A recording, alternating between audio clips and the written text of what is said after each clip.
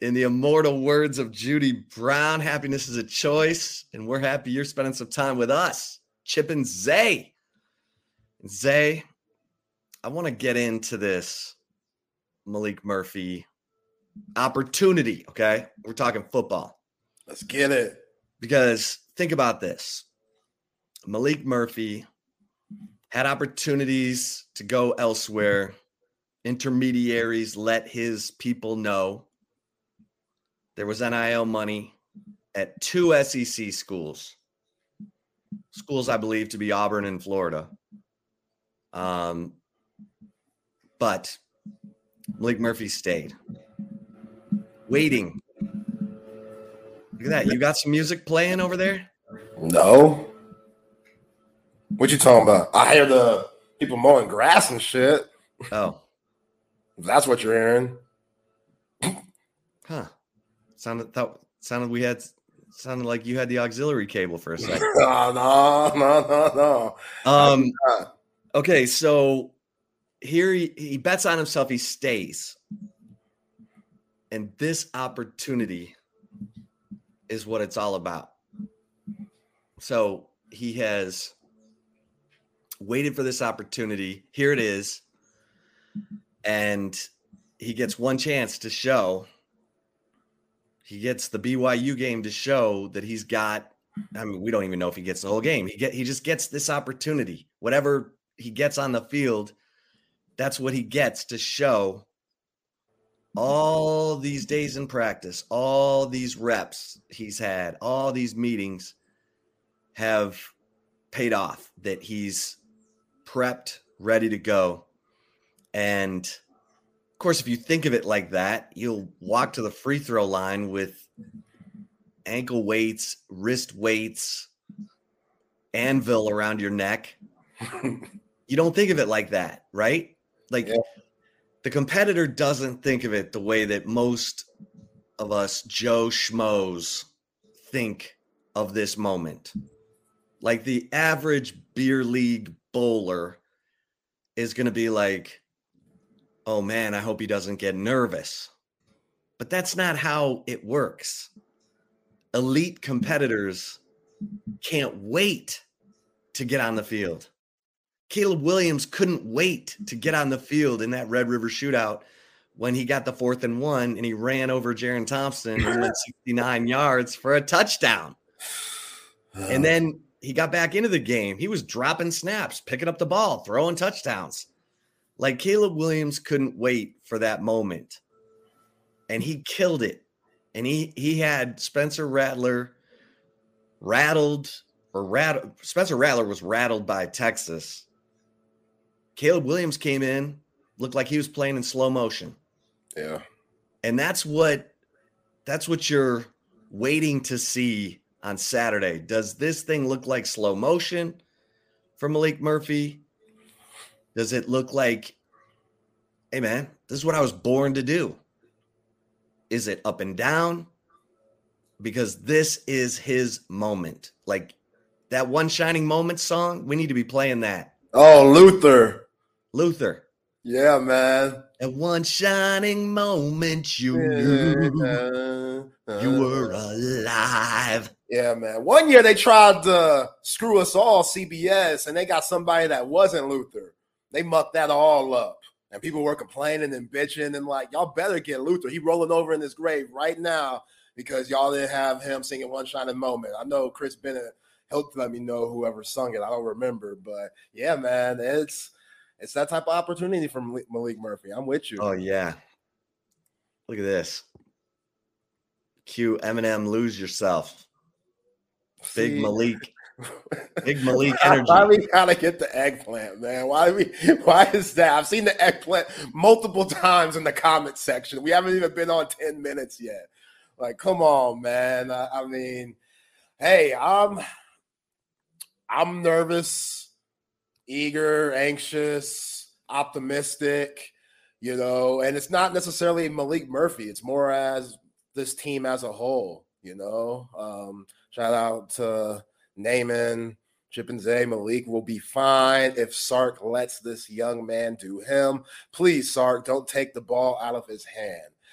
I mean, yeah, like you do have a top 5 rusher in the nation and Jonathan Brooks. I mean, you would like to lean on that guy. And with what we've seen with CJ Baxter this past Saturday against Houston, that dude looks the most healthy he's been all year. He looks like that guy that it might have made a little sense. It definitely don't make sense now, but that first game against Rice, why he was out there on the first drive instead of number 24. So I would like to lean on those guys first. That should be the game plan. Like, let's run the football and see if these guys could stop us to where Malik Murphy doesn't have to win a game. I mean, that'd be all nice and stuff, but you want to make his life as easy as possible. And hopefully with this week of game planning, Kalani Sitake, Hank South said it yesterday. Hey, they don't got much film on.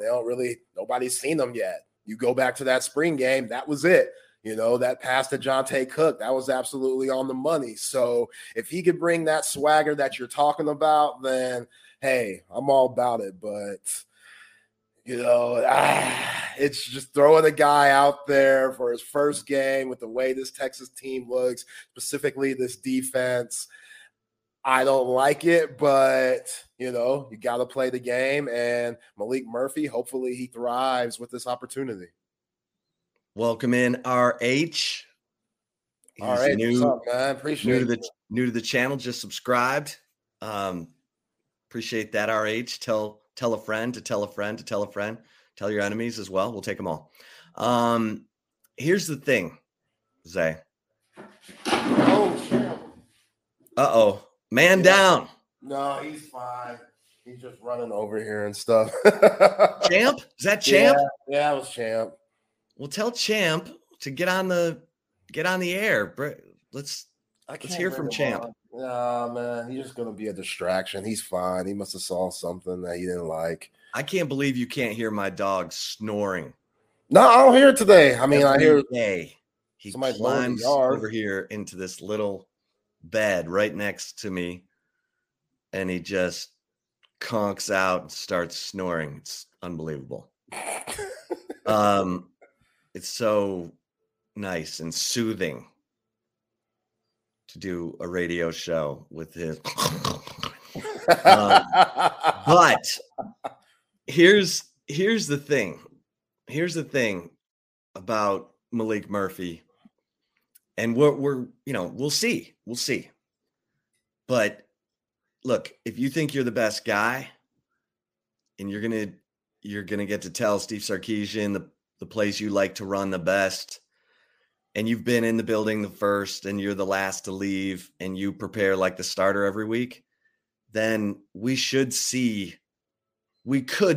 let me put it that way, we could see a Josh Hoover experience. I'm going to keep banging that drum. Josh Hoover, redshirt freshman at TCU, got his first start against BYU at Amon Carter Stadium, threw for 400 yards and 4 touchdowns. Banging that drum. You're like Nick Cannon, Atlanta A&T in the movie Drumline. Like, you keep bringing up that dude. And you're right. He did go crazy in that game. And those Cougars, they're a different team on the road, even though they beat Arkansas. I mean, come on, Zay. Yeah. You sound like you're not feeling it today. Like it's not Malik Murphy though. It's not Malik Murphy. I don't want to get that twisted. Obviously it's a team game.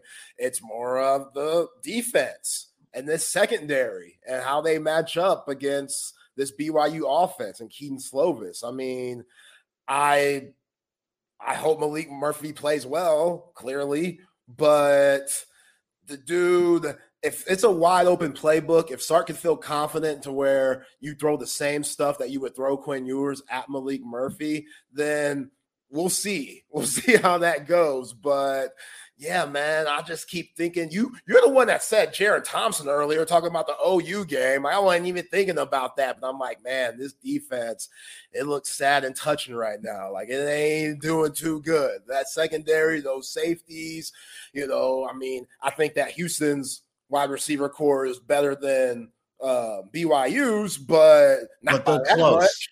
And they're similar. Yeah, not by that much. Yeah, they're Like, very similar. So Lassiter had one of the craziest catches of the college football season against Arkansas, where he went up one-handed, pulled it in the corner of the end zone. Darius Lassiter. Lassiter has an NFL body. He might not go to the NFL, might not have that NFL skill, but NFL body, he has that. So we talked about Ryan Watts hopefully coming back. They couldn't get number 6 soon enough because, man, playing this soft-ass coverage that Pete Kwiatkowski's having these secondary guys play, like, something's got to give, man. Like, you go back to that Houston game, Keaton Crawford playing in the slides, like 10 yards off of Manchac. Like, I'm going to get open. I take one step, bam, quick screen, hit me. I got 8 yards right there. Just methodically moving the ball. They got anything they wanted on those crossing routes. You got walk-ons, Chip. Walk-ons getting love for Houston. Number 85, Carnes, what the hell his name is? You can't even say his name. Right. Yeah, Kearns, man. That dude's a walk-on lighting us up. You know what I'm saying? Looking like Wes Welker out there. That can't happen. If those dudes are lighting us up, that ain't good, man. And if you're going to have these safeties play in the slot, then, Kalani Sitake and this BYU offense, like Keaton Slovis, even though he's very inconsistent, there's been times, especially with Lassiter and some of these other guys that they got, they go crazy. And Roberts, big white boy, number 27, that dude leading their team in receptions. Then they got Rex, the tight end, who could cause matchup problems. I'm telling you, somebody said yesterday, BYU ain't shit. Just straight up, BYU, they ain't got the talent. Well, they got heart. We know that. They got grown-ass men. We know that. And they have a better record than Texas in this matchup throughout the years. So, yes, a little UTSD is coming into play. Please believe me. But I don't want what I'm talking about with the defense to take away from what Malik Murphy can be. I do have confidence in him, not as much as I would if Quinn Ewers was back there, but I do have confidence that Malik Murphy can come in this game as a starter and win the ball game for the Horns and move on with a 7-1 record. Well, I'm just saying, BYU's offense, Keaton Slovis, you got to get to him because if you don't, he's going to pick you apart. And he's got the big receivers to do it. This group of receivers is very similar to what we saw from Houston. They're big, they're talented. He's got a 6'6" tight end, Isaac Rex, that he uses as a security blanket. That's dude's got good hands. That's a big dude. They'll put him out wide too, Chip, and just give him a go route and throw it up high. You know what I'm saying? Like, if that's a Gavin Holmes matchup, Lord have mercy. If that's a Jaron Thompson matchup, Lord have mercy. That's going to be torch. Like, and somebody on the Coda text line, shout out to y'all, 512-222-9328, talking about me being a negative Nancy. Come on, Zay, I need to take a gulp of the burnt orange Kool-Aid. I got to keep it real with y'all. As lovely as that sounds, that game last week, the Horns, according to Vegas, was supposed to win by minus 25.5, and they won by 7. And if it wasn't for a bad spot, who knows what would have happened? I ain't being negative Nancy. I'm just keeping it real. That's all I'm trying to do with y'all. That's our job here, Chip. Texas Sports Unfiltered. My BK asked us to keep it real with the people. That's what we got to do. So, yes, sorry, Longhorn fans. Y'all don't want to hear it. I am a bit concerned moving forward because this team is vulnerable in certain places. And the health's a serious issue too, which leads to people being moved around in different spots and whatnot. Like, the Horns are facing some serious adversity right now. And yeah, even though BYU talent-wise doesn't match up, just having self-inflicted wounds and mental mistakes could keep that team in the game. And when a team like that feels like they have life and they're in the game and, they're excited and stuff and feel like they can win, anything could happen. And the Horns, they don't want to be in the same type of game that they were this past weekend against U of H. Yeah. No, it's going to be fun. It's man, you live for these moments, and it's different. It's different for Malik than it is for Quinn Ewers, because Quinn Ewers is the man. Steve Sarkisian made him the man. Steve Sarkisian talked about this week, how Lavelle Edwards made him feel like I was his guy when Sarkisian was a quarterback at BYU in 95 and 96. By the way, he led BYU to a 12-1 record. Ooh! In 96. Okay, they played in the Cotton Bowl. Nice and with beat it. K-State. Yeah. Okay. But this it's different for Malik. He's depending on how long Ewers is out, he's gonna get this game. And if he shows out, he'll get the whole game.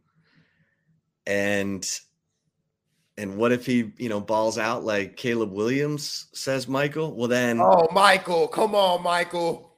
Hey, Doomsday. Don't listen to Doomsday. Doomsday.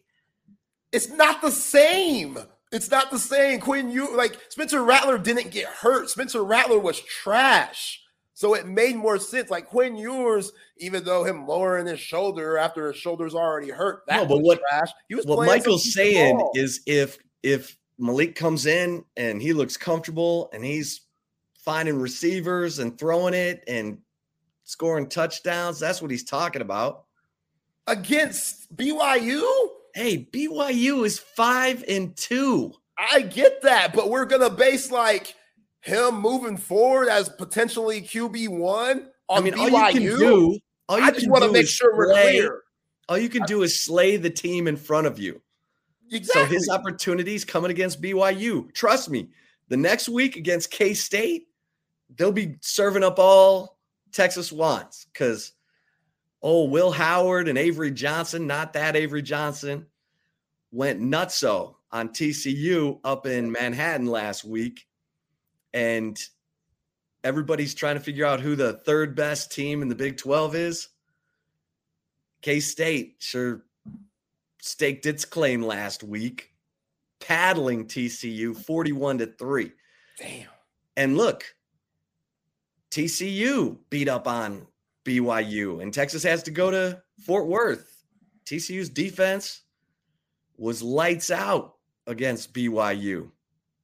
And look, I get it. Everyone's like, oh, BYU, their running game is terrible. Yeah, it's terrible. But Keaton Slovis can zip the ball around to his receivers, and their defense plays hard. And by the way, BYU's left tackle is a sophomore who's getting NFL pub. Yeah. I can't even pronounce his name. I can pronounce Kingsley Suamataia. I botched the hell out of that. My bad, bro. Kingsley Suamataia. Suamataia. There we go. That sounds better. Kingsley Suamataia. that sounds a lot better. Yeah. Now look, he's 6'6", 325. By the way, you literally just kind of threw yourself in a loophole here. You keep talking about Josh Hoover, what he do against Kansas State. That's what I'm saying to you and Michael here. Hey, be careful. If he has a great performance, just be careful. It's week to week. Because, hey, Josh Hoover was in Fort Worth getting all types of nookie after that game, doing all types of stuff, getting all this love. That's what I'm saying. Walking in, getting the standing ovation at 9:05 class and shit. And what happened this past week? 41-3 for that ass. Getting blown out by Kansas State. So this, you might want to hold your horses on Josh. Hey, can we just take it one game at a time? Hoover's first game. You pulled up Michael talking about what if he goes Caleb Williams? Caleb Williams then became the Heisman. As lovely as that would sound, that sounds beautiful. That would Michael's be talking storybook. Michael's talking about that game that Caleb Williams came in against Texas when he was all at ease and slaying. He's not saying, what if he goes on to have a career like Caleb Williams? Although, look, don't put glass ceilings on people. I'm just saying, Malik, if he's ready for the moment, he wants this. He's waited for this. He ain't nervous. He's hungry. He's starving. Now, it's going to be different because BYU's going to show him stuff. Oh, BYU's probably going to come out in a whole new defense, just like every other team. You think? And Sark's going to be shocked. And Sark, then what is this? I can't believe they're doing this. I can't believe they're trying to stop us this way. Then Sark's going to have to, show everyone why he makes the big bucks and put Malik Murphy in position to succeed. But, man, I'm excited. I cannot wait for 2:30 on Saturday to see what Big Number 6 has in store for these feisty 25-year-old Mormons who can't drink caffeine or have sex. Like caged animals. That's tough, man. BYU football players are like caged animals. Like, that's the benefits of being like a D1 player and going to college. Like, that's why some guys, back in the day used to go to college instead of the NBA. They would be like, yo, I'm going to go out here and live and be a kid and stuff, and I'll wait for all this money and all the responsibility later. But yeah. And it's too easy. Like my man Sean Adams would say, there are some dudes on scholarship who just want to put on their Texas gear, go to 6th Street and, get with chicks. Yep. Uh-huh. Yep. They don't love the game. They love what comes with the game.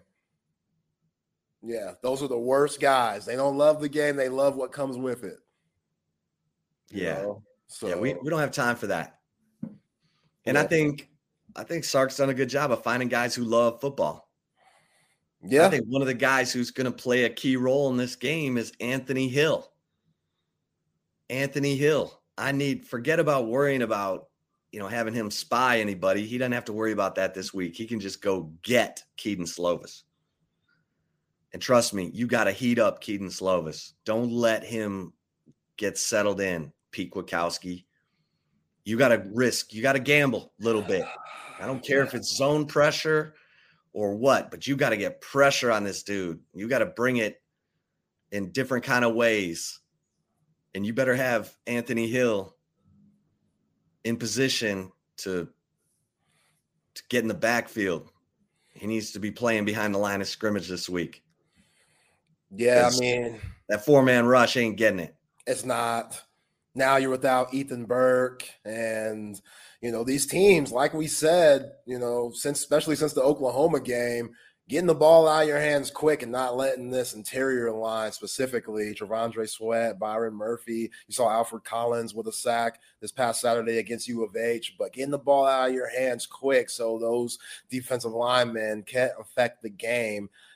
That's what U of H did. Like, even though Donovan Smith did have time or made time with his legs and made some really good plays, Kedon Slovis, he doesn't have that same athleticism as a Donovan Smith. So you're talking about a BYU team that's averaging 6.2 yards, a pass, which is 105 in the nation. And then they're 120 in the nation when it comes to average on the ground with 2.9 a carry. So they're very limited, but they also have dudes that will surprise you, So this Texas team, that's why if the defense was playing like it was those first few weeks, gets Alabama, even though a couple of plays, Jalen Milroe did some really good things. But now this defense, especially with Jalen Catalon being out, even though Ryan Watts is expected to play, he's dealing with a hamstring injury. Like that's one of those things that just lingers. Like any wrong move that Ryan Watts has, that thing could flare up again, God forbid. But, just relying on what they've had lately hasn't been good enough. And you're hearing that Jahdae Barron's only playing because of emergencies and shit like that. Malik Murphy having to deal with that, like Malik Murphy shouldn't have to be in a shootout. I would be terrified if this defense was giving up points and now Malik Murphy's in the shootout and Texas can't necessarily get to what they want to do on the game plan. And they're going to have to run the ball. Like, Kalani Sitake is going to pack 8 in the box, 7 guys in the box and force Malik Murphy to beat them. But they're still going to have to be effective running the ball. They're still going to have to be creative with what they do, whether that's counters or just outside stuff or inside stuff, etc. CJ Baxter, Jonathan Brooks, both of those guys who, now that CJ Baxter is healthy, I think that pick your poison. Because there are a lot of times, Chip, you talk about the red zone difficulties that they've been having, that when they get to the red zone, since Jonathan Brooks just had like a 40-yard gain or something like that, he's winded, so they've been putting in a pretty battered CJ Baxter, and he doesn't necessarily give you anything. Now he's doing that, and if those guys could be a little thunder and lightning, that would obviously make things a lot easier on Malik Murphy and open up those easier passes down the field and let Adonai Mitchell, Xavier Worthy, Jordan Whittington, JT Sanders, let all those guys go crazy due to the fact that the run game could be productive. Yeah. And look at what Mike Gundy's doing with Ollie Gordon. He's running him 29 times a game the last 2 games. And everyone's like, well, is that too much? And he's like, no, he gets stronger as the game goes on. You know who else does that? JB, baby. Yeah. Number 2-4. Did you see what he did? That 29-yard touchdown run in the 4th quarter against Oklahoma on a hot day at the Cotton Bowl? He ran by people. And that's the one thing I'm like, I'm all in on CJ Baxter. Love him. He's going to be great. But don't take Brooks out of the flow, because everyone's going to be like, oh, well, he got 20 carries last week. It was weird. He got 7 carries in the first quarter, and then CJ came in the second quarter. Baxter only got 3 carries in the second quarter. He only got 4 carries in the third quarter. And then he got 8 carries in the fourth quarter and made them count. And Baxter had the 16-yard touchdown run. That's great. It was really well blocked. I'm just saying, Jonathan Brooks is big time. And don't go too far away from him, because every 6 carries, he's giving you an explosive run, and those explosive runs are averaging over 24 yards. Like, this dude gets down. 69 yards, 67, 61, 54 for a touchdown, 40. Just saying. Yeah, and it's still ridiculous to think that Sark didn't have that guy starting in the first game of the season, which I don't know if that's bad coaching or we just haven't seen the best of CJ Baxter. Because if Jonathan Brooks is as good as he's been, this is me being positive, Chip. So you can't not me being positive. Right. If Jonathan Brooks has been as good as he's been, and CJ Baxter was the starter week 1, what does that mean that CJ Baxter could really be at his best, which this year is only going to be a snippet because he has 2 more years left. But what can he be? That's scary, man. That's absolutely terrifying. And you saw a couple of the moves that he made. I'm with you. You want to stick with what 24 is doing. That guy just has a certain confidence and a certain chip on his shoulder, a kid from Hallettsville. But CJ Baxter showed me a little bit this past Saturday. I was like, there it is. That's, because you hear Bucky Gobble in the morning with BK, and Bucky's just like, where is it? Like, I don't get the hype yet. Like, where is it? Okay, because we've just seen him injured. So where is it? Why does Sark have so much confidence in him? And then you saw, again, the snippet on Saturday of a really good running back in the future. And again, that's going to make Malik Murphy's life a lot easier. I want to see Malik Murphy's mobility. We kind of joked about it. Like, is he a Jamarcus Russell, or is he a Jameis Winston or Brian Leftwich? We know he ain't no Vic. We know he ain't no Lamar. but is he going to be able to get out of situations with his feet? Because there's going to be times where obviously guys ain't open and you're going to have to use your legs just to move the chains. So is he going to have that instinct? Is that going to kick in? Is he going to be able to move around in the pocket to avoid pressure and keep his eyes up the field at potential big plays? Just those things that seem very minor but are very major when it comes to playing that quarterback position. Will he be able to do those things in his first start and adapt to the speed of the game? Because, hey, you talked about him not being afraid of the pressure. I don't think he'll be afraid of the pressure either. He's played some big-time college football. This is why you come to Texas. But he'll be nervous. It's fine to be nervous. His heart's going to be pumping. His heart's going to be racing. He'll be nervous. Hopefully that doesn't get the most of him. I felt like he was nervous on that throw to Adonai Mitchell in that game with just throwing it like Randy Johnson over 100 miles per hour. But again, now with another week to prepare for this BYU team, you're the starter, and that ball is going to be on you. So have your hands up, baby. Yeah, I'm just saying, Xavier Worthy, guy's been electric here the last couple weeks. Xavier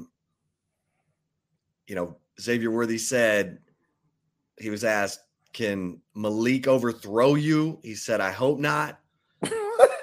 Let's see it, because we know that Malik has a cannon, and we know that Sark loves deep shots. So I think we're going to get a little bit of everything. And I think having Jonathan Brooks and CJ Baxter to fall back on is huge, because we saw that in the Kansas game. That was huge. Keep their offense off the field. I thought we'd see more of that against Houston. We didn't. We should see more of it this week against BYU, because the only way you're going to lose this game is if Keaton Slovis gets hot like Donovan Smith did, and he's hitting Darius Lassiter and Keanu Hill and Isaac Rex and, Yeah. Epps is a good receiver for him. He's been injured, and I think they were slowly bringing him back into the mix. So number 0. Yeah, we might see that guy. He could play a little bit. They're pretty banged up. Talking about Texas being banged up, they have a couple of guys on that defensive side, a linebacker that's been injured, a strong safety that's been hurt too. So BYU, it's not like they're coming in all fresh and healthy to DKR this Saturday. And yeah, it should be an interesting game, man. It really should. You're right. They want to be, Sark his play calling was a little questionable this past Saturday. That just fake field goal we've been talking about. You're running that ball with Bert Auburn. I mean, whatever. Why are you bringing that up? How do you not bring that up? This goes to his decision making. Reading the game. It's 21-7. You got 4-something minutes in the second half. Kick the field goal. Take the point, especially since Houston is getting the ball back in the second half. And what happens? Houston goes down after the fake field goal stop. They score. They get the ball back at half after Quinn Ewers gets sacked. They get the ball back at half. They score again. Tie ball game. The momentum completely shifted with that play. Sark can't have those dumb moments. You just can't. You're always taking the gamble when you go for it on 4th down, especially with some trickery shit like that. Be careful. Don't cost your team like you almost did, because that easily could have been with that bad spot on the running back, Snead, that easily could have been the worst loss of your Texas career. And he finessed his way out of it. The team got themselves a dub. You heard Tyrondre Sweat and Jalen Ford talking about it in the presser after the game. A few years ago, we would have lost that thing. We would have absolutely lost that one. So you got to like that. But Sark has to be on point, especially with Malik Murphy at quarterback. You got to make his life as easy as possible. And I'm not saying do some think and dunk, just very conservative stuff, but you know what he's good at. You know what he's not. Play to his strengths. Don't just do stuff because you think it's cool and you think recruits are watching and you're trying to get, I see somebody down here, Gringo Horn 65, talking about Ryan Wingo, who Hank South. Oh, yeah, we're getting to Ryan Wingo. Yeah, Hank South came on our show yesterday and he said Missouri, which hurts. But hold on, you don't need to throw stuff out there to get Ryan Wingo to flip. Win the game. Style points, all that stuff that we were talking last week when Quinn Ewers was healthy and you were going into Houston and we were just saying, you got to have blowout wins, convincing wins, so the committee, when the season's over, can look at you and say you deserve to be one of the 4 teams in the college football playoff. With what I saw Saturday, you just want to make it to the Big 12 championship. Well, one game at a time. Getting a little ahead of myself here. Just make it to the Big 12 championship, and if you win out, you'll do that. Well, you want some twists and turns with the Ryan Wingo? Oh, here we go. Like, why do you want to stay home? It's Missouri. Like, St. Louis? Come on. Like, every person that I know that's made it big from St. Louis leaves. Nelly came to Austin.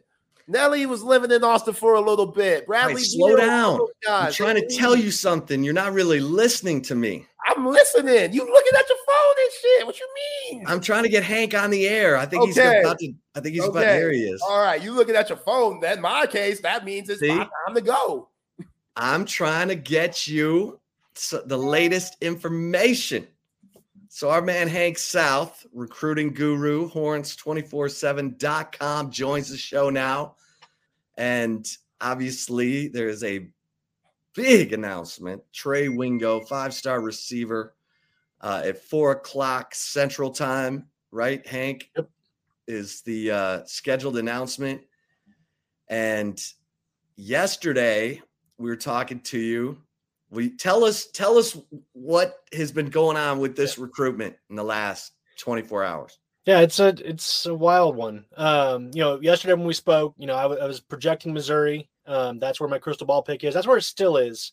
But I was saying, I don't know if y'all remember, I was saying like, maybe watch it. There was a little bit of talk that, maybe Missouri wasn't as confident, or, maybe they were still kind of worried about Texas. And today Steve Wilfong on 24/7 Sports reported this morning, the buzz for Texas was growing. It wasn't, a sure thing with Mizzou.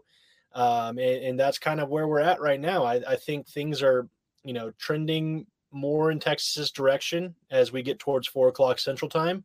And so, we'll see. I'll certainly be tuning in to watch it and see what's happening. But it sounds like Texas, has some of that the 11th hour momentum with sorry, that thing just popped up.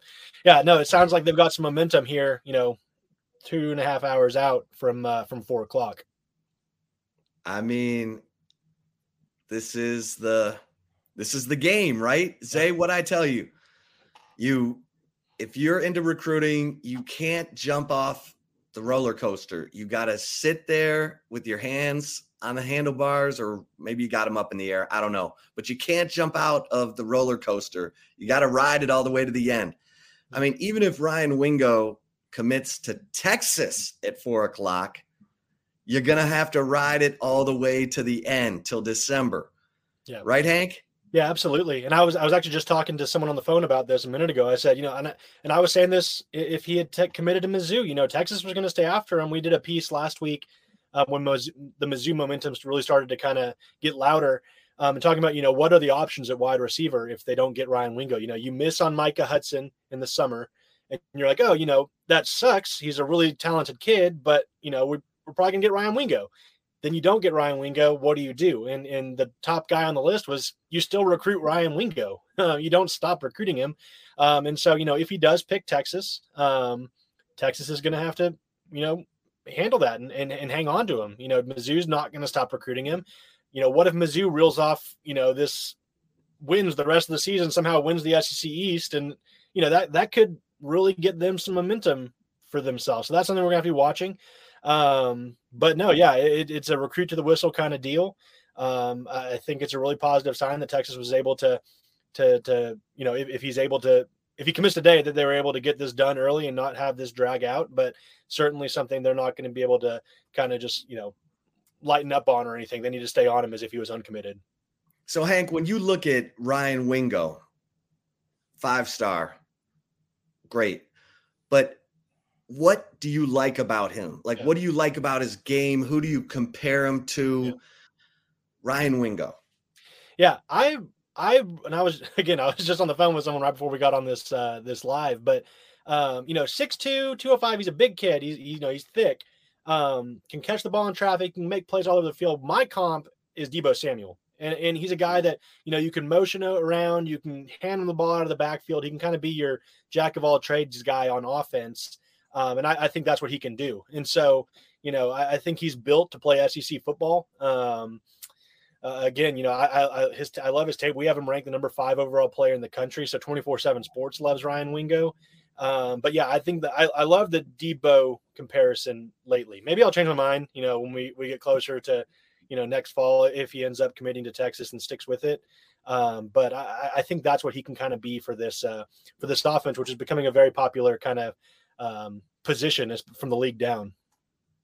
Yeah, Hank, and you would have to think with most likely Adonai Mitchell, Xavier Worthy, Jordan Whittington's leaving, JT Sanders, even though he's a tight end, he's leaving too. And Sark's obviously made it. You don't know that. How do you not?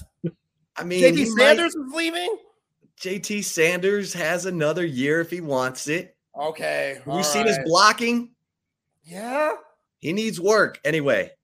Continue on, Zay. Most likely, those guys will be leaving before I was rudely interrupted. And Sark shows that he plays freshmen. Yep. Like, freshmen will get on the field if you could go out there and produce. And that has to be something that's appealing to Ryan Wingo. Yeah, I think, this whole myth that, you no matter what your rating is coming out of high school, you get to school, you have to wait your turn, you redshirt, you do whatever. Then you play eventually when you're a sophomore or junior. That's kind of been thrown out the window the last few years. That when I was covering Alabama, it was always, Alabama doesn't play freshmen. It's like, well, if you look at that 2017 team that won the national title over Georgia, half their offense was true freshmen out on the field on that final drive in overtime to beat them, with Najee Harris, Tua, Devontae Smith. I mean, 2 true freshmen caught the touchdown, created the play that won the national championship. So, it's certainly, the kids these days with the development, the high school programs they're in, the camps, all the training they get, they're college ready. They can come in and contribute immediately. Ryan Wingo, especially. And I think he will, like you just said, they're going to be, even if JT Sanders stays, they're still going to lose skill talent on the outside. And, he's a guy that can come in and really showcase his skill set with Jonte Cook, with Ryan Niblett, with DeAndre Moore, with the other guys they're bringing in. And I think he's the most, college-ready guy if he does end up with Texas, compared to Parker Livingston and Freddie Dubose. They're both really talented kids, but I think those two, maybe are more of developmental guys that can contribute down the line. I think Ryan Wingo can contribute right away.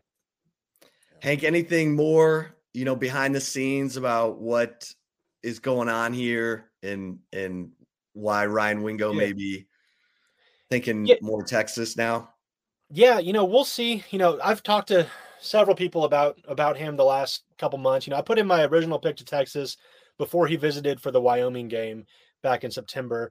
And I felt great about Texas coming out of that weekend visit. I think, when you look at Ryan Wingo's camp, I think maybe there's some that maybe want him to go to Missouri, some maybe want him to go to Texas. So I think he's probably having those conflicting opinions in-house, almost, or like in his camp. So I think that's kind of played heavily. I think he really likes to, I think Texas has been his preference. That's what I've written. And, I think that's where he wants to go. I think he likes the chance to potentially catch passes from Malik Murphy or Arch Manning. Arch Manning and him have connected. They spent a lot of time together on his official visit back in June. And so I think with Wingo, that was kind of where he wanted to go. Is that where everyone wanted him to go? He's got, his kids have people talking to them from all over. They have to, kind of narrow down and focus on, what they want for themselves. And so I think, I think that kind of played into it. But, we'll see. Mizzou certainly, offers the home field advantage, or has the home field advantage for him. So, I'm not counting them out by any means, even if he commits to Texas today. Okay. Yeah, Hank, how with the family and stuff, does he have any relatives that went to Mizzou? Because we know he's a St. Louis kid. Yeah. So, his parents, who knows, his sister's baby daddy, I don't know. It could be anybody in his ear about go to Mizzou, because you got to do it for, you got to do it for the hood. Everybody knows that's hard to do. It's hard to say, nah, I want to go somewhere else. You feel like you're letting a lot of people down that might be very loyal to that school. Yeah, no, and I'm not sure if he has any family members that played at Mizzou. Obviously, he's from Missouri. He's been there a bunch. And I think I said on the show yesterday, you can't fault a kid for wanting to stay home and, be that guy for his home state, especially, those highly touted of kids. Williams Nwaneri, the defensive lineman that's committed to Missouri, he chose Missouri over Oklahoma. You don't see Mizzou win a lot of these big time. They always have a guy or two every once in a while, but they don't consistently win these kind of recruiting battles. So, I certainly could see it from his vantage, his viewpoint. If he did want to go to Mizzou, stay home, be the star there. But I think he sees, I think, he personally sees, all the opportunity in front of him at Texas, and certainly to be coached by a coach like Chris Jackson, who has NFL experience. His whole thing he's saying is NFL development, and you bring a guy that just came in from the league last year to, one of those kind of technicians at the position that can really teach you what you need to be to get to that next level. I think that could sell it all right there. Then you just factor in everything else. And I think that kind of tilts the scale more to Texas. 4:00 Central Time today. Everybody tune in to horns247.com for the latest on the commitment announcement for Ryan Wingo, the 5-star receiver from St. Louis. Things are getting interesting. Mm-hmm. Hank, appreciate you, man. Yeah, thanks for having me, guys. Thanks. All right, there he is with the latest. Hank South, horns247.com. Zay, what do you think, my man? Oh, it's crazy. It's crazy. Mizzou, they're having a good season. Somebody on our Coda text line said, look what Luther Burton's doing compared to Xavier Worthy. I mean, that's fair, but I feel like Texas has more guys that could spread it out to. It's not just Xavier Worthy, but if Ryan Wingo's looking at Luther Burton, who's getting a lot of love right now and a lot of scouts are tuning in too, and it's staying home, that's tough. Luther Burton almost has over 1,000 yards this year in the air. Like, the dude's putting up some serious numbers, just some eye-popping numbers, and 6 touchdowns. So that could be one thing. But come on, man, it's Texas and Missouri. Like, you're still going to be in the SEC, the resources, the facilities, and the ATX. You can't beat that. And I mean, again, I don't think Xavier Worthy's going to be back next year. I don't think Adonai Mitchell, JT Sanders, they could. You're right. They could possibly come back, especially if the Horns don't do as well as they might have thought they could have in 2023.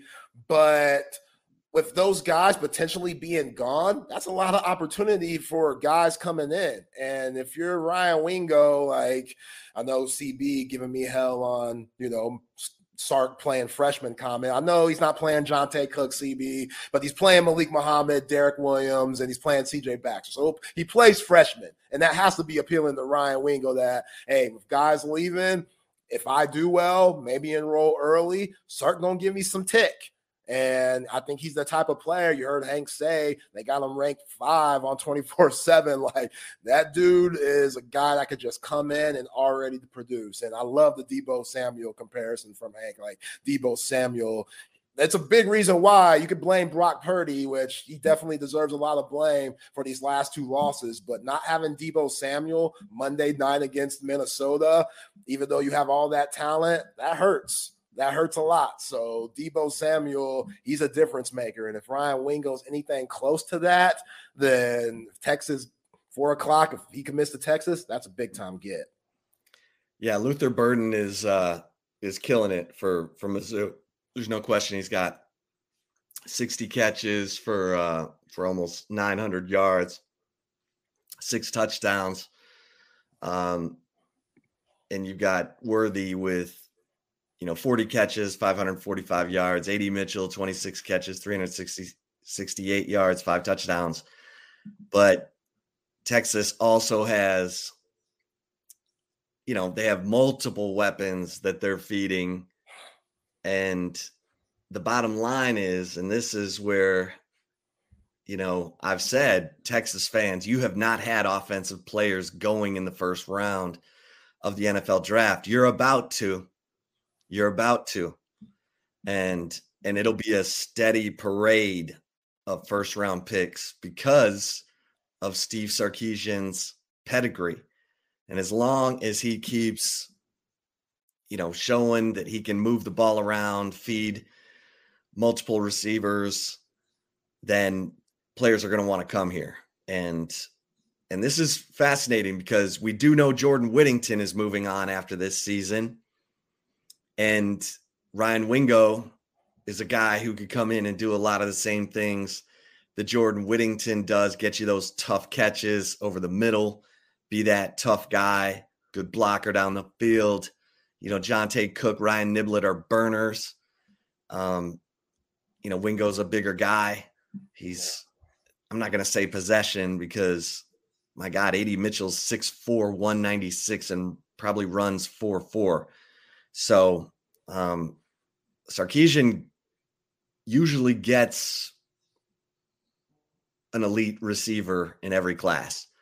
And don't be surprised if he brings in another stud receiver in the transfer portal because guys want to play in this system. It's a pro system. The NFL values it, and it's why all those Alabama receivers, Jalen Waddle, Devontae Smith, Henry Ruggs, all went in the first round, Jerry Jeudy, and that's coming. That's coming for Texas. So this is going to be fascinating. 4:00 today, Ryan Wingo, the 5-star receiver, going to make his commitment announcement. It sounds like there's a real chance that it could be Texas. And even if it's not, Sarkisian's not going to slow down on this guy.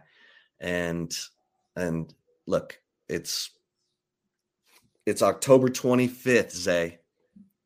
We're 6 days from Halloween. We're still a ways away from mid-December, but it's fun, man. Yeah. And Steve Sarkisian's been pretty stout on the recruiting trail. Offensive linemen, running backs. I mean, Tashard Choice already has a commitment from Jarek Gibson. I mean, Tashard Choice is a recruiting machine when it comes to the running back position. I mean, Jarek Gibson is the number 2 running back in the nation. He's committed to Texas, even with Jonathan Brooks and CJ Baxter, being younger guys. I mean, Brooks is a redshirt sophomore. CJ is a true freshman, but the great recruiters bring in a great position player every year. You bring in a quarterback every year, an elite quarterback. You bring in an elite running back, an elite receiver. You can't skip years at those positions, and especially in the offensive and defensive line. I mean, to me, the defensive line is the number 1 need in this 2024 class. So I'm sitting there looking at those dudes and saying, okay, this is where it's got to happen. And you got Colin Simmons, a pass rusher, who's, the number 22 overall prospect in the nation in the 2024 class out of Duncanville.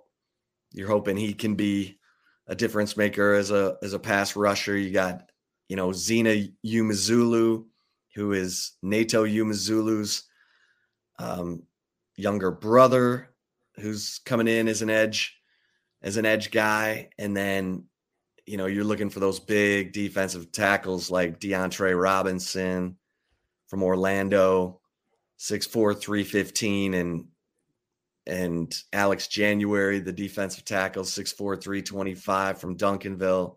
Melvin Hills from Lafayette, Louisiana, 6'3", 270. You got to keep stacking those defensive linemen, Zay, because outside of elite quarterbacks, that is the hardest position to find, is a difference-making defensive tackle. That's why T'Vondre Sweat was such a great find out there in Huntsville. That dude, they knew they knew he was going to grow, become a space eater, and now look at him, number one defensive lineman according to Pro Football Focus in all of college football. Yeah, making some money. And look, if he could rush the passer a little bit more, like Jalen Carter, that would be even better. Yeah, definitely. These quarterbacks getting the ball out their hands quick, though. And speaking of D-lines, I know CB asked this earlier. Any more news on Christopher Cross and his departure? Christopher Cross. Ross, sorry. Yeah, I mean, from what I heard, he got some interest from another school. I don't know what, I don't want to say for certainty because I haven't talked to Chris Ross, but, I think he wanted to preserve his, good for him. I mean, I've had agents tell me that if you've had a good year in college football, you should enter the transfer portal. No ifs, ands, or buts to make sure you get paid by your school.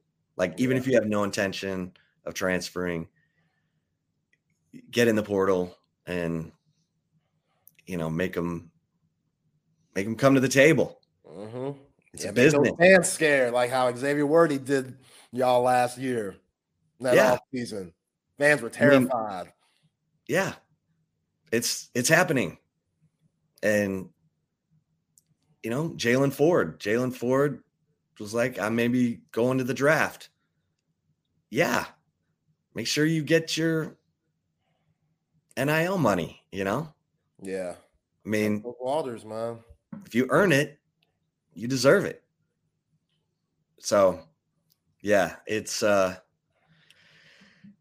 to be interesting today at 4:00. Thanks to Hank for jumping on with us and for the moment and giving us the latest. So, Zay, let me tell you about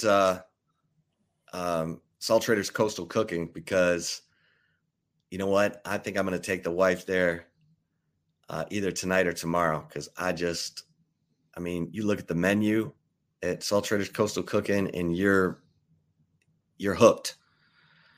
I'm just saying. So, folks, this is Jack Gilmore's seafood restaurant. This is the guy who gave you Jack Allen's Kitchen. He's designed the menus, created the menus, not designed. He's not an artist. He is a foodsmith. And Salt Traders Coastal Cooking in Austin, in Round Rock, happy hour from 3:30 to 6:30, all night happy hour on Monday night. Make sure you're getting to Salt Traders Coastal Cooking. Just go, try it. You'll thank me later. And of course, Tom McKay in our audiovisual consultations crew, taking care of you if you need a new big screen, if you need the surround sound, you need electronic shades, surveillance, new lighting. Like Zay got new lighting for his radio appearances. Tom McKay can do that for you in your home. Maybe there's a room that you're just like, I just need a little something. Maybe you need a big screen in that room and some new lighting. But whatever it is, audio, visual, related, there's only one place to go. And all you have to do is pick up the phone and call 255-8678, because Tom and his crew will bring everything to you, from the free consultation to installation, audio, visual consultations, avconsultations.com. Just make that phone call. You don't have to do another thing. 255-8678. And Zay, I know, I mean, we got a lot to talk about. The Texas Rangers are in the World Series against the Arizona Diamondbacks, the Young Bucks. You're listening to Mike Harge today on Hanging with Harge. These Arizona Diamondbacks don't know what they don't know because they're just young and fearless and getting after people. Yeah. I couldn't believe they went into Philly and won 2 in a row. Yeah, neither can I. And Philly, they had opportunities. I mean, look at that 7th inning. They put 2 guys on, and you have 2 of your best hitters come up to bat, and Trey Turner and Bryce Harper, and those guys couldn't bring no one in when it was 4-2. Like, that was a huge part of the game. And Diamondbacks, they play an old school brand of baseball. I mean, they're out there swiping bags, and Harge is right. They're speed, just so young. Yeah, speed, like those, and then hitting guys in, like they're throwing it. Like guys are taking off first and they're hitting runs on the money. Like they play a very fun brand of baseball that's kind of old school. And yeah, like they're tough. They're going to give the Rangers everything they want, and they're always going to be the underdog in every series. They're going to be the underdog, just like this one in Arlington. So yeah, it's kind of just a freely, non-stress type of ball that they're playing, and it's fun to watch. But I thought the Phillies, especially at Citizen Banks Park, like I thought just those fans would get them over the hump, especially in the series, especially how those first 2 games went. Like you saw the fans were a factor, and then the Diamondbacks just settled in and stayed patient and said, hey, y'all got to beat us 4 times, not 2. And game 7, they got those Phillies. Yeah, man. Yeah. I'm a Rangers fan now. Now? Yeah, just jumping on the bandwagon like that? I mean, I want the Rangers to win. Like, I'm a Texan through and through, but where did this come from? My man Justin Verlander was with the Astros. I was leaning a little bit toward the Stros. Don't tell BK. But, yeah, man, I'm going with the Rangers, Okay. Hey, looking good right now, man. Corey Seager, Garcia, Young, those guys are putting in some work. They're putting in some work. Putting in some work. You know what I'm saying? Yeah. All right. So we've got I'll just get into the chip shot here because we can go down that road right about now. Here's my thing. So I watched the BYU TCU game. I watched the BYU Kansas game. I watched, as much BYU as I could last night. And there is no doubt you have to get pressure on Keaton Slovis because this guy's, everyone's like, oh, he's bounced around. Yeah, he was at USC. He was slinging it to Jordan Addison at Pitt when Addison won the Biletnikoff. And now he's at BYU. And this dude can play. Like, this is another veteran quarterback who knows what he's looking at, knows what he's doing, and he's got a talented group of receivers. That's all you need to know. That's what Donovan Smith was with his group of receivers. You saw how hot he got. But with Slovis, you don't really have to worry about him running. He's run for like 33 yards that weren't sack yards in 7 games. So you've got to cover and you've got to pressure because, Zay, as you pointed out, in the loss to TCU, in the loss to Kansas, he threw a pick 6 in each of those games. He was under pressure. He made a ill-advised throw, and it cost dearly. And that's how you bust him up. That's how you bust up BYU. You've got to disrupt their passing game because their running game is 128th of 130. That's not going to beat you. You have to stop the passing game. This is kind of old school Lavelle Edwards, BYU. I mean, Jim McMahon, Steve Young. I'm not saying that it's that caliber, but that's what they're doing. They're going to cut your throat through the air. And that's why I'm putting Anthony Hill up on the line in this game. Because with Ethan Burke down, with Jet Bush down, with, Barron Sorrell doing a nice job against the run, but not getting to the passer as much.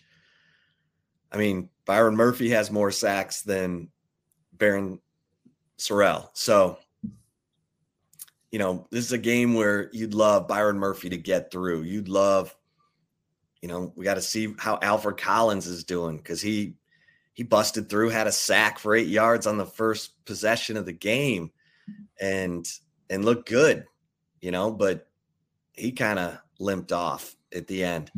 So, you got to get everybody who can get back into the backfield with some pressure doing it in this game, because look, the following week, you got hell to pay. You got all kinds of issues. You got Will Howard running around. You got Avery Johnson running around. You got, Treshawn Ward. You got DJ Giddens.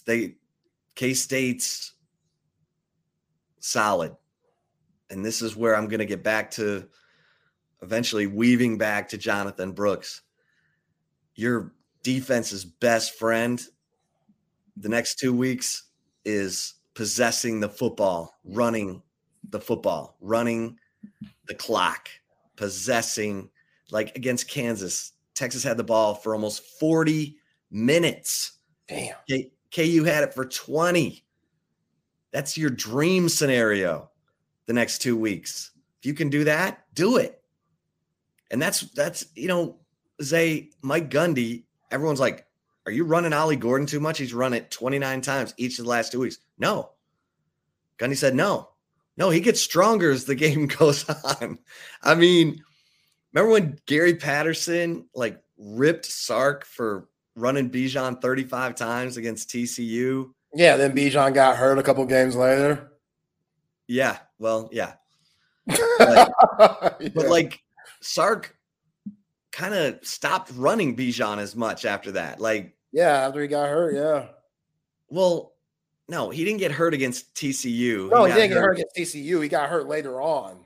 He didn't. That was a few games later, and he didn't. Let me check it, but he didn't. He didn't run him as much the next 2 games, and then he got hurt against Kansas, and he hyperextended his elbow. But, that Kansas game was 5 games after the TCU game. But in those 5 games, Sark didn't run him as much. I'm just saying, you can run Jonathan Brooks 20, 25 times a game and build that game plan around him and, tell your offensive line, we're going to go pound the rock, just like you did against Kansas, and control the game, control the clock. But in this game, I need Anthony Hill on the line of scrimmage. I don't need to see him at weak side linebacker. Not in this game. Now, against K-State, yeah, probably going to need to see him at weak side linebacker, because he's not only your best spy. Right now, he's your best pass rusher. Pro Football Focus says it. Your eyes say it. He's got 3 sacks. The most snaps he played up on the line were against Alabama and against Oklahoma. And he had 2 sacks against Alabama, and he had a sack against Oklahoma. Yeah. So get him up on the line and let him be your pass rusher with Ethan Burke out of this thing. Yeah. Thoughts? Yeah, you're absolutely right. Like they have to put pressure on Slovis because this defense and the secondary, they're very vulnerable right now, specifically the safeties. I mean, and especially inside on the slot position. You got Keaton Crawford and Jaron Thompson. They're trying their hardest out there, but it's just they're getting toasted. they're getting toasted on multiple plays throughout the season. You could go through where Texas is getting gutted and look at the safeties as the main reason why. And that stuff needs to tighten up. And a lot of that's also due to the lack of sacks that they're getting, and again, when you're getting the ball out of your hands like a lot of these quarterbacks are, knowing how good this defensive line is for Texas, it makes it a lot easier for wide receivers to be open. So, lots on Pete Kwiatkowski. These last few weeks, the defense hasn't looked good. There's too much talent all around, even with the guys who aren't available due to injury, for this defense to look like that. And yeah, you nailed it on the head earlier too. Got to take chances. We got to go. I've been saying this for the last few weeks, and they did a little bit this past Saturday. They forced a fumble, Jalen Ford on Donovan Smith. Michael Taft had his interception. So you forced 2 turnovers, which definitely helped you out in the 7-point win, but you got to keep it going. You got to keep it consistent because Kedon Slovis, in the 2 games that they lost, he's thrown pick sixes. So he's going to give you opportunities, but are you going to be playing tight enough coverage to where those windows won't be open for him? This is an experienced guy, and he's definitely going to be able to read the defense. And if he's going to see Keaton Crawford and Jaron Thompson guarding the slot guy and playing 10 yards off, then that's a quick I catch and throw pass. Like, you don't need no drop back or nothing. Once the ball's in his hands, throw it back to where the laces make you comfortable. Bam, sling that thing in there. 5-yard gain, 7-yard gain, 8-yard gain. Just keep on moving the chains. How about this for a change? Make an adjustment. Corners up on the receivers and blitz Jahdae Barron. Yeah. Who's one of your best blitzers and a guy who just makes plays. We haven't seen him blitzing much lately. And look, if you're going to blitz, you got to have your corners up on the receivers to just slow them down that much from getting into their route and play inside leverage. I mean, if they want to run crossers, then get the corners up on the line and play inside leverage and force them to go outside or just delay them into their route. And that gives the blitz just that amount of time to get there. And I've been surprised we haven't seen that because, and I get it. I know they don't want to have the quarterback get loose, through the A gap, B gap, C gap, but you can't play like that, man. You gotta bring it, and you can't just tackle the catch every time and, force your guys to cover. I mean, you got to bring it to them. You got to dictate to the offense how this is going to go. And that's what I want to see Saturday. Yeah. I want to see Texas get back to dictating how it's going to go on defense.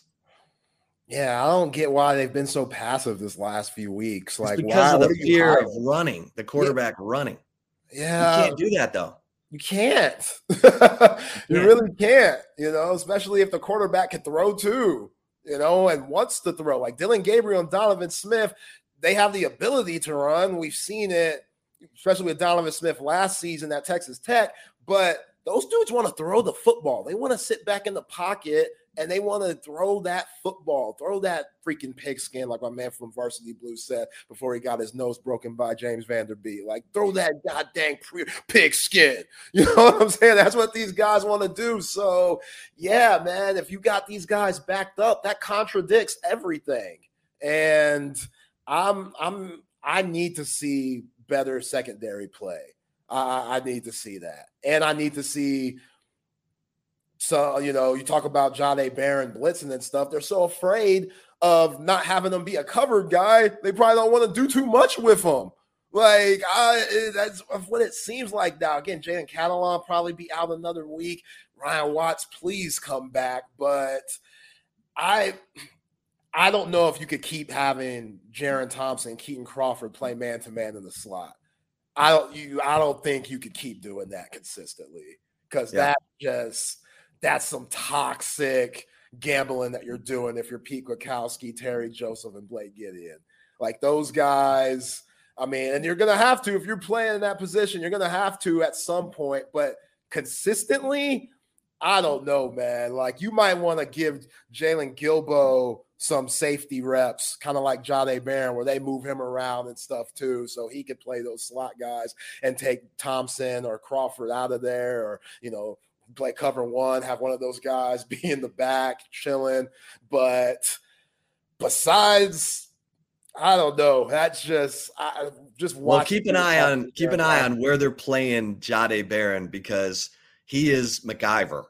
Wherever they're breaking down is where he's going to line up. If they think Gilbo can handle that nickel star position and they're bleeding at safety, they'll play Jahdae at safety. If they're bleeding at corner, Jahdae will play corner. I mean, he can do anything. So just keep looking at where 23 is lining up, and if number 3, Jalen Gilbo, is out there with him, then you know that Jahdae's putting out a fire somewhere else. So it's that they need to do a great job of scouting to know when it's most advantageous to bring pressure, because they cannot just rush 4 and can't do it. Yeah. Not this week. You know what I'm saying? Yep. Shout out to Chris. Malik gonna be solid. He's gonna have people wearing the burnt orange number 6 jersey all over Austin before Thanksgiving. Yo, if that means to me, Chris, if I'm reading this right, if Quinn Ewers gets healthy, Malik still got the job. That's what I'm hearing from that statement there. If we talking about wearing that number 6 till Thanksgiving, that's a few weeks from now. I know October about to end, but that's a few weeks from now. And if that dude's playing to where Sark has that problem, oh my gosh, I don't know if I could take that, Chip. I don't know. That's a lot to process. Even now, I'm like, damn, that's a lot to process for the doomsayer. That's a lot to process, man. But hey, best man wins. That's best man wins. Malik's out there and earns it. I'm all for it. But yeah, it's going to be a lot of national media and people eating that up. That's for sure. Well, here's the other thing to remember. When Peyton Manning was a freshman at Tennessee, the plan was to redshirt him. And the starter went down, and then the backup went down. And Peyton ended up starting the last 6 games. He went 5-1 as a freshman when he wasn't even supposed to play. So just a little bit of history for you. We throwing some names, man. We talking about Caleb Williams, Heisman Trophy winner, Peyton Manning, probably a top 5 NFL quarterback to ever throw that pigskin.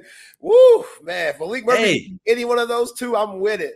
But damn, those some big ass shoes that we trying to put on Malik Murphy to fill. Steve Sarkisian had Carson Palmer, Matt Leinart, and Matt Castle in the same quarterback room. Damn. Now, Pete Carroll was the head coach. Steve Sarkisian was the quarterback's coach. But they all had a chance in the league. Some did better than others. Who'd have thunk that Matt Castle would play for 14 years and Matt Leinart would play for 2? Yo, that's wild. That's pretty wild. Yeah, Matt Castle got some serious paper. Where'd he go? I mean, he was at New England, but New England, Kansas City. Yeah, Kansas City. That's where he got that paper. That's where he got it. Yeah, man. Yeah. I mean, great track record. That's Steve Sarkisian. So, I mean, think about that. Yeah. Sark's been able to live off of that for for years. Matt Castle. My God. I think I shortchanged him. He was 4 years.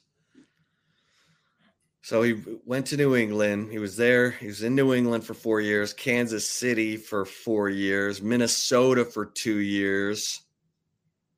He was with Buffalo and Dallas in 2015. He was with the Tennessee Titans in 16 and 17. Damn, he just retired? In Detroit in 2018, he retired after the 18 season. Man, that's a great career. You might for just making it that long. I know he ain't no perennial Pro Bowler or anything, but that's a very great career, like Colt McCoy-esque type stuff.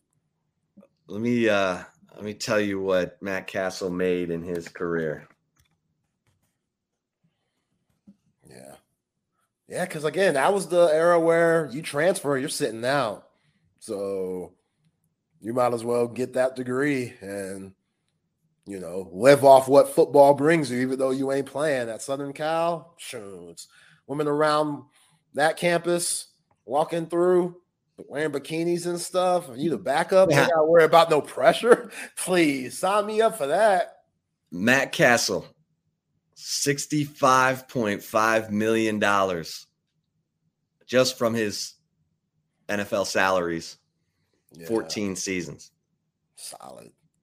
That's solid. Yeah, I remember when he gripped the Kansas City Chiefs, he gripped the hell out of them. That's where a majority of that money comes from, because they thought, obviously they're going to keep Tom Brady, but yeah, New England, they got something there. And it was just kind of like from Garoppolo to Jacoby Brissett, like that's Bill Belichick. I know he needs some Tom Brady, but that dude and that front office, they could scout some talent, even though you see the guy now, Mac Jones, struggling a little bit, but he ain't got nobody to throw to. So that's the thing. I mean, Brady didn't have anyone to throw to. He was throwing to Troy Brown and Julian Branch, one of those guys' names. Yeah, I mean, Rashay Caldwell. Like, finally Randy Moss showed up in 16 years into his career. I mean, finally, and that was they held the Raiders hostage on that trade, which was unbelievable. They stole Randy Moss. Man, he took some years off of Al's life with that one. Yeah. It's tough. Davis family. Because he goes to New England with Brady and sets the NFL receiving touchdowns record. Especially after the Charles Woodson incident.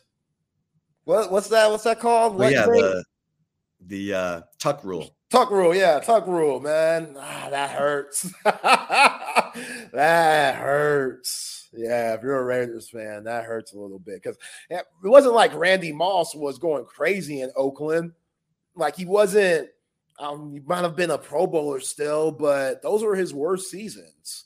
Besides after the Patriots, like in between the Vikings and New England, like he didn't do much wearing that number 18 in Oakland. And then he goes and plays with Brady, and they setting records and shit. That team was fun.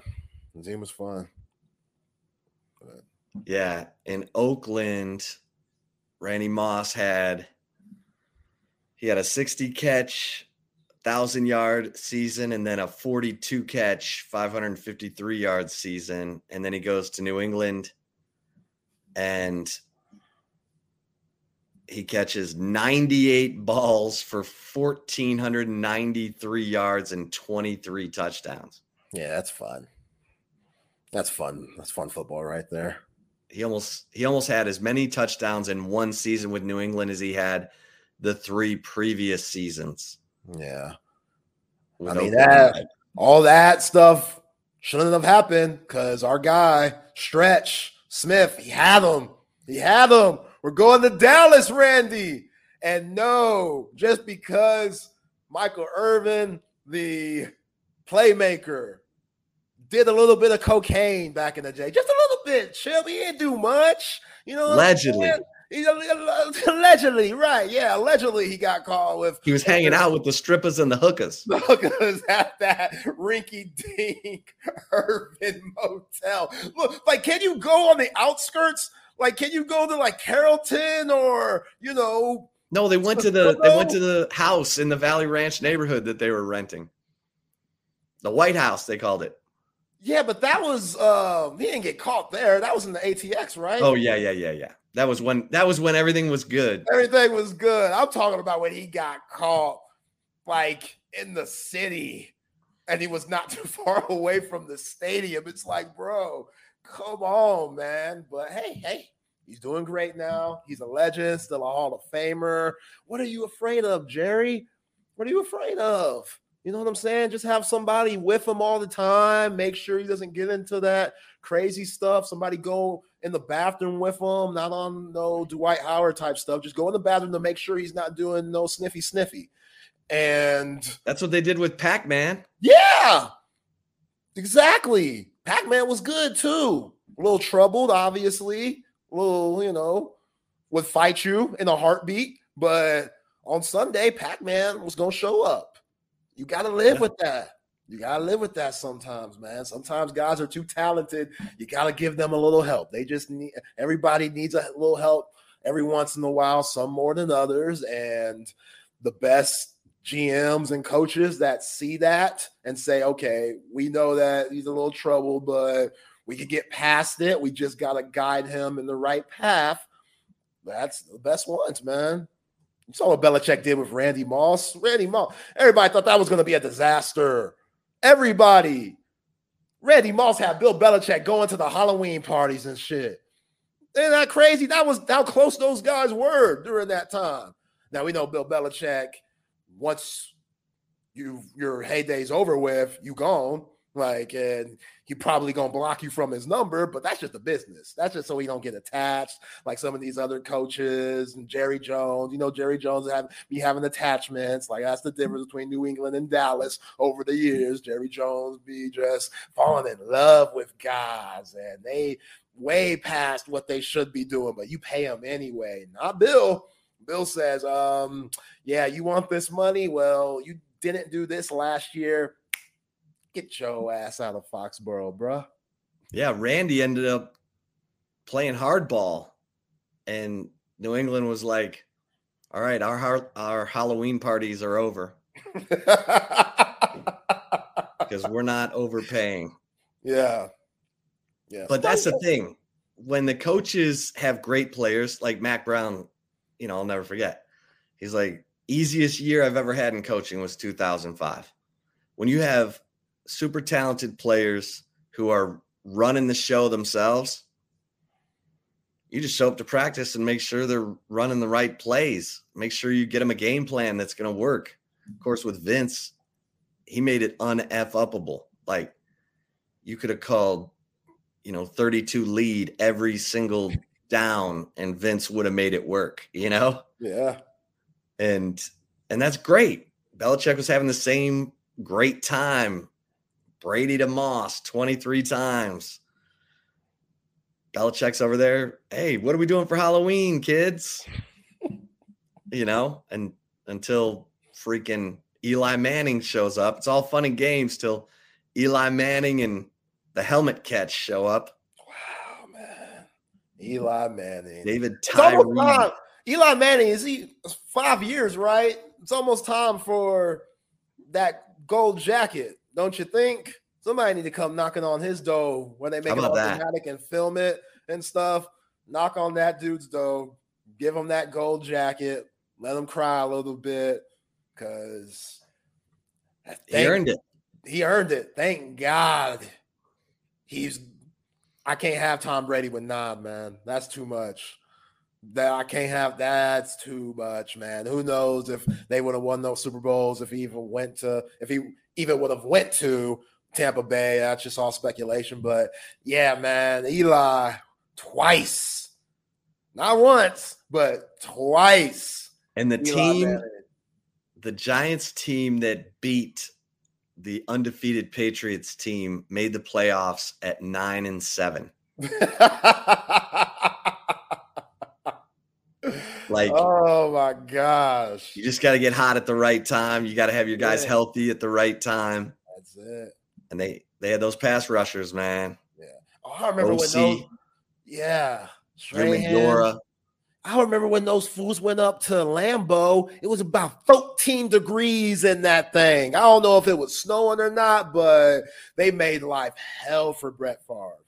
Hell. Brett was doing all that spectacular stuff that he's used to doing, trying to run around, and you know how you just be throwing it and not even looking, and it didn't work that day. And Eli and Brandon Jacobs, that dude, in that type of cold, trying to tackle that big ass dude, that dude was underrated. Talk about underrated backs, like at 250, maybe 260. They give that dude the rock, and he'd lower his head, and man, he was initiating all the contact that whole playoff run. And I'll never forget that game in Lambeau for the NFC Championship. That was crazy because the Packers won that season, and they no one wanted to tackle Brandon Jacobs. No one. Oh my God, my fingers are gonna break off if I tackle him. Yeah, like I got a lot of those guys on that Green Bay defense has kids and stuff. Like, you want to go home, see your wife. Like, you think about all that stuff when Brandon Jacobs is coming through a gap and turning it up the field, north and south. You think about all those things. Your life must flash right in front of your eyes trying to tackle that cat because, man, he was a monster. That was a tough-ass team. You had Strahan, Justin Tuck, OC Umenyiora, and the dude with the firecrackers. Oh, Jason Pierre-Paul? JPP. The firecrackers. I thought you were throwing up gang signs just now. He won, yeah.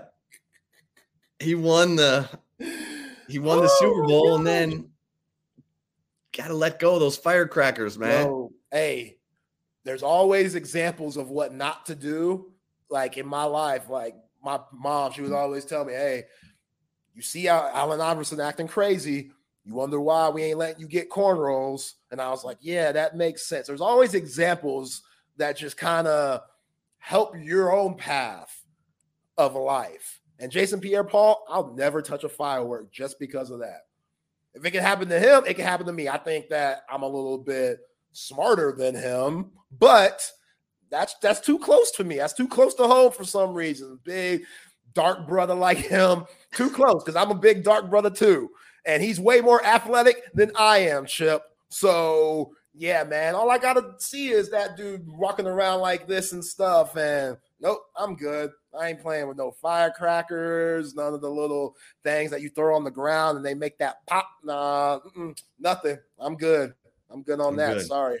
Yeah, 4th of July, I respect it. Independence Day, cool, but miss me with that fireworks stuff.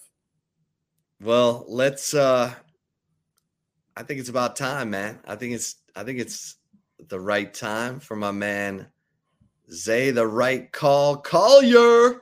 Let's get it, man. But before the right call, I got to tell y'all about Covert Bee Cave, the Covert Auto Group, family-owned group of automotive dealerships that's been serving the greater Austin area for over 100 years, and they do a hell of a job doing it. The Covert Auto Group has been committed to providing customers with just high quality selection of new and pre-owned vehicles that look way better than a lot of stuff that you see out there on the road in the greater Austin area. So if you need that upgrade, go over the Covert Bee Cave and check out the 7 brands of beautiful vehicles that they have from GMC, Cadillac, Chrysler, Buick, Dodge, Jeep, and Ram. Covert Bee Cave will take care of you. Or if you want to go online and check them out, go to covertbeecave.com and you'll see all the latest specials and inventory. So you could see that nice truck that you want. You could see that SUV that you've been dreaming about for all these years. Or if you want to be clean out there and you might be a single person, get that 2-door because they got them. They got it all at Covert Bee Cave. Nobody beats a Covert deal. Not now, not ever. All right, Chip. Well, shout out to Chris, man. He said who's all gonna be watching Wemby tonight at 8:30. The NBA started last night. Check that out. I'll definitely be watching, Chris. Like Wembanyama, that's must-see TV. Like he's just 7'5", all those guard skills, the athleticism, the way that he's able to run. He's just a difference maker already. In the Spurs, they went from being the number one pick in the draft in 2023 to a team that might make the playoffs if everybody stays healthy. So it starts tonight against the Dallas Mavericks, which I don't know what to make about the Mavs. Luka and Isn't Kyrie Luka already like nursing some injury? I mean, I'm sure he is. Like, one thing that's never good when you have a European player, even though Giannis, Joker, and Luka are running the league and they're in different ways, they always play for their national FIBA team, always. So there's never rest. They never rest because they feel obligated being the best player in that country and representing that country that they have to play. And when Spurs, y'all going to deal with it with Wembanyama. He already said he's going to play in the Olympics 2024. So those guys, like Luka, didn't have a time to really rest. He just kept playing. So I'm not surprised if he's dealing with an injury early on. Calf strain. Yep. And he always has calf problems. Always. He always has calf problems. Again, when you have lingering injuries, sometimes you got to, especially when it's not the Olympics. The Olympics, don't pass that up. I get that. It comes every 4 years. It's a pretty big deal. But for the World Cup, you can pass that up. It's fine saying no to the World Cup. Giannis said no, but he's been in the league for over 10 years. Luka, he's still young. He still feels obligated and stuff. He loves those guys. I think he loves European ball, so it allows him to play, just that type of style. But yeah, that's not good early on in this season. And him and Kyrie, we saw a glimpse of it last year. It didn't look too good. So now Kyrie's been in training camp and stuff.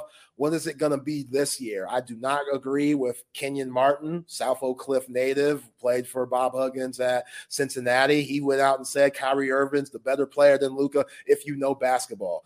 No, he's not. I feel like I know a little bit of basketball.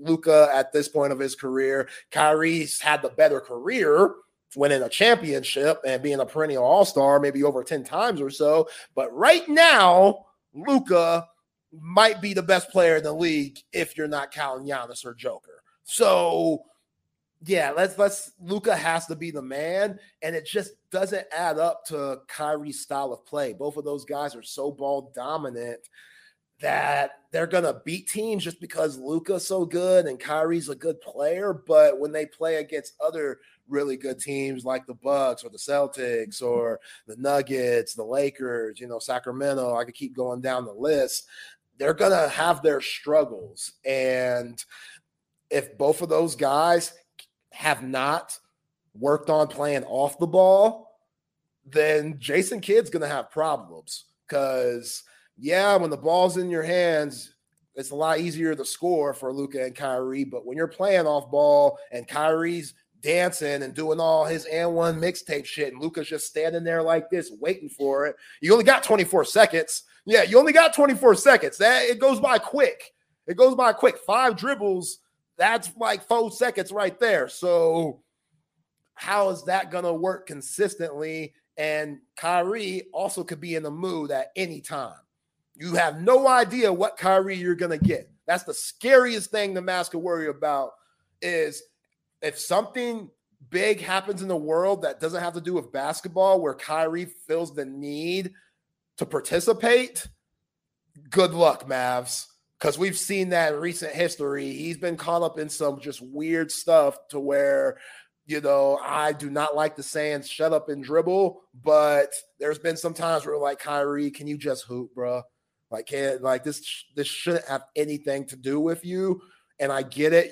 It's more than basketball. I completely understand that. But when you become a distraction, like he was in Brooklyn, like he was with the Celtics, that's the last thing the Mavs need, especially with Luka, who's still growing, who's still learning how to win. They went to the Western Conference Finals a few years ago. Luka's still learning. So you don't want to stunt his growth with just a bunch of baloney coming from your next best player in Kyrie Irving. And if you're a Mavs fan, I'll be watching that all year, especially if things are a roller coaster and not all gravy, being a top 3 seed in the West. Didn't you hate that trade when it happened? Which one? Kyrie going to Dallas? Yeah. Yeah. It didn't make much it. sense to me. It didn't make much sense to me. You gotta surround Luka with guys who can, play defense, who can score differently than Luka, score in the mid-range, score around the rim. Yeah. I don't need another guy who's out there on the perimeter, like you said, ball dominant, because I don't get enough defense out of either one of them. Great point. Yeah. Your 2 best players can't be your worst defenders. Right. Like, that's say and what it you seemed want. like they had a cast that they should have allowed Luka to grow with, because they had some dudes that defended, and scored in the mid-range and scored differently from Luka. I just never understood that trade. That's what, people, Jalen Brunson at this point of his career is better than Kyrie Irving. That might sound insane if you go back 3 years ago, or just like Kyrie's following chip is like an Allen Iverson. Like, Kyrie has a very cult-like following to where, it's very just kind of Jordan-like. Like, he had a really popular shoe with Nike before they canceled it due to the anti-Semitic comments. And then, he's just flashy. He does the crazy layups. He does the crazy crossovers. Like, his aura is a lot like Allen Iverson's, to where people could get it mixed up into just producing and like getting the job done on the court. Like, yes, it looks cool. Yes, it's fancy, but it only worked with LeBron, who is arguably the greatest player of all time, if you don't count that number 23 guy that went to North Carolina and got drafted by the Chicago Bulls. Take that dude out, LeBron's the greatest. So that's the only time Kyrie has really been effective, is playing with LeBron James. And I love Luka. Luka's going to be a guy that goes to Springfield too and gets his jacket, whatever color they have their Hall of Fame jackets, for sure. But LeBron plays defense. I like what you were saying. Like, Luka don't play D like that. LeBron just changed the game, especially during that time of his career, and it allowed Kyrie to be him. Like, LeBron could play off ball. He could cut to the basket and do those things. Like, Luka still has to learn that. So, yes, when the trade happened, it made no sense. It just seemed like we want somebody to replace Jalen Brunson, and Kyrie's not it. Like, both of those guys have different games. They carry themselves different. Like, Jalen Brunson could really play off the ball. Like, he can. They put it in Julius Randle's hands in New York, and Jalen Brunson does a really good job playing off the ball there. Kyrie, even though he could catch and shoot, when he's not doing that, I think he'll take away from Luka's game. So, yeah, Mavs fans, y'all going to have a interesting season. I hope they do well. I hope all the Texas teams do well, but the San Antonio Spurs could go from the worst Texas team this past year to the best, just like that, with Wembanyama. And you got Vassell, you got Johnson. Like, they have a way better core to put around their star player, Victor Wembanyama. It's just all about health for them. And, you look at the coaching matchup, Pop versus Jason Kidd. I mean, Jason Kidd, you're clearly the better player. You're not the better coach. Sorry. That's just not what it is. He's been at 2 different places, and he got fired from both of them, with Milwaukee and Brooklyn. So Jason Kidd still has a lot to prove when it comes to coaching, in my opinion. And I've said on this show before, Hall of Fame players turning into coaches, the only person that's really done that I could think of is Larry Bird. And those Indiana Pacers teams were pretty stacked with Reggie Miller and Jalen Rose and Mullen and Rick Smicks, et cetera. Like that team, Mark Jackson, those teams used to go game 7 with the Bulls, went to the finals against, the Lakers and stuff. So it's hard for those star former players, Chip, like a Jason Kidd, to come in as a coach and be relatable to the 11th man on the bench. Like it's easier for the Phil Jacksons of the world who were the role players, the Steve Kerrs of the world who were role players, to come in and like really be a player's coach and stuff. And I think Jason Kidd's still trying to figure things out. Well, I love that the Mavericks won a world championship with Dirk. And Dirk, I've said I want Dak to have his Dirk season. I don't think that's happening right now after the multi-interception game he had against the 49ers. But I'm happy that the Mavs won the world championship with Dirk. It was awesome. But then Cuban didn't even keep that team together. Nope. Like to try to defend. Like he broke it up. Like who's the defensive player of the year? The big Tyson Chandler. Like they had Tyson Chandler. They had pieces. Like, come on, man. And then he gets Luka, and he's got Spencer Dinwiddie, and he's got, some nice pieces. He didn't even let that thing have a chance, and he goes and brings in Kyrie, the volatile, unpredictable Kyrie. I just don't see it for the Mavs. I don't see it, and I'm excited to. I'll tune in tonight, see what's going on with the Spurs and the Mavs. See if Luka's calf strain lets him out on the floor. But I want to see Wemby. I'm worried. I'm not gonna lie, I'm worried. He looks like a stick figure to me, and I'm hoping he can hold up physically for 82 games. And because he's so skilled, he's so fun to watch. He doesn't hesitate shooting those threes, and it's smooth. It's a nice shot. He's got the handle, all that. 7'4", are you kidding me? Like 7'4", that's Ralph Sampson. Yeah. Ralph Sampson didn't have no handle, Ralph had long ass arms and a sky hook, but hey, he'd tell you he had handle, just they didn't let him really go back in the 80s. Right. Yeah. Right. I mean, but I'm excited. I'm excited for the Spurs, and I'm excited that the Spurs are building this relationship with Austin, and they're playing the Nuggets in Austin, Zay.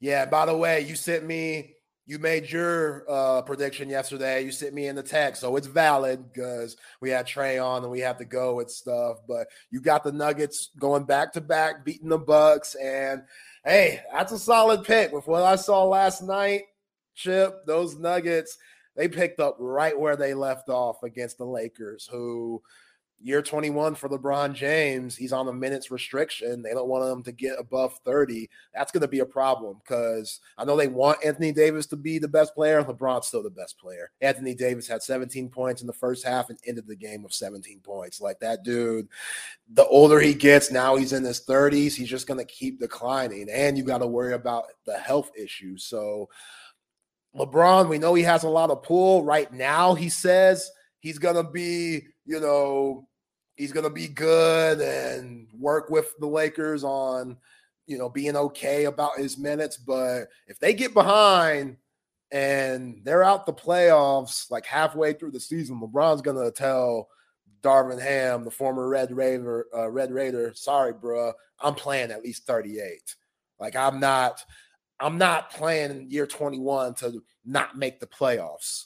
And if I have to play 8 more minutes, then so be it. So that's going to be an issue the Lakers deal with. But the Nuggets, man, like Kentavious Caldwell-Pope, if he's going to play that good, like, you got to worry about Joker. He got another triple-double last night, 27 points. Jamal Murray, one of the best point guards in the league. Michael Porter Jr., one of the best shooters in the league, who's also 6'10".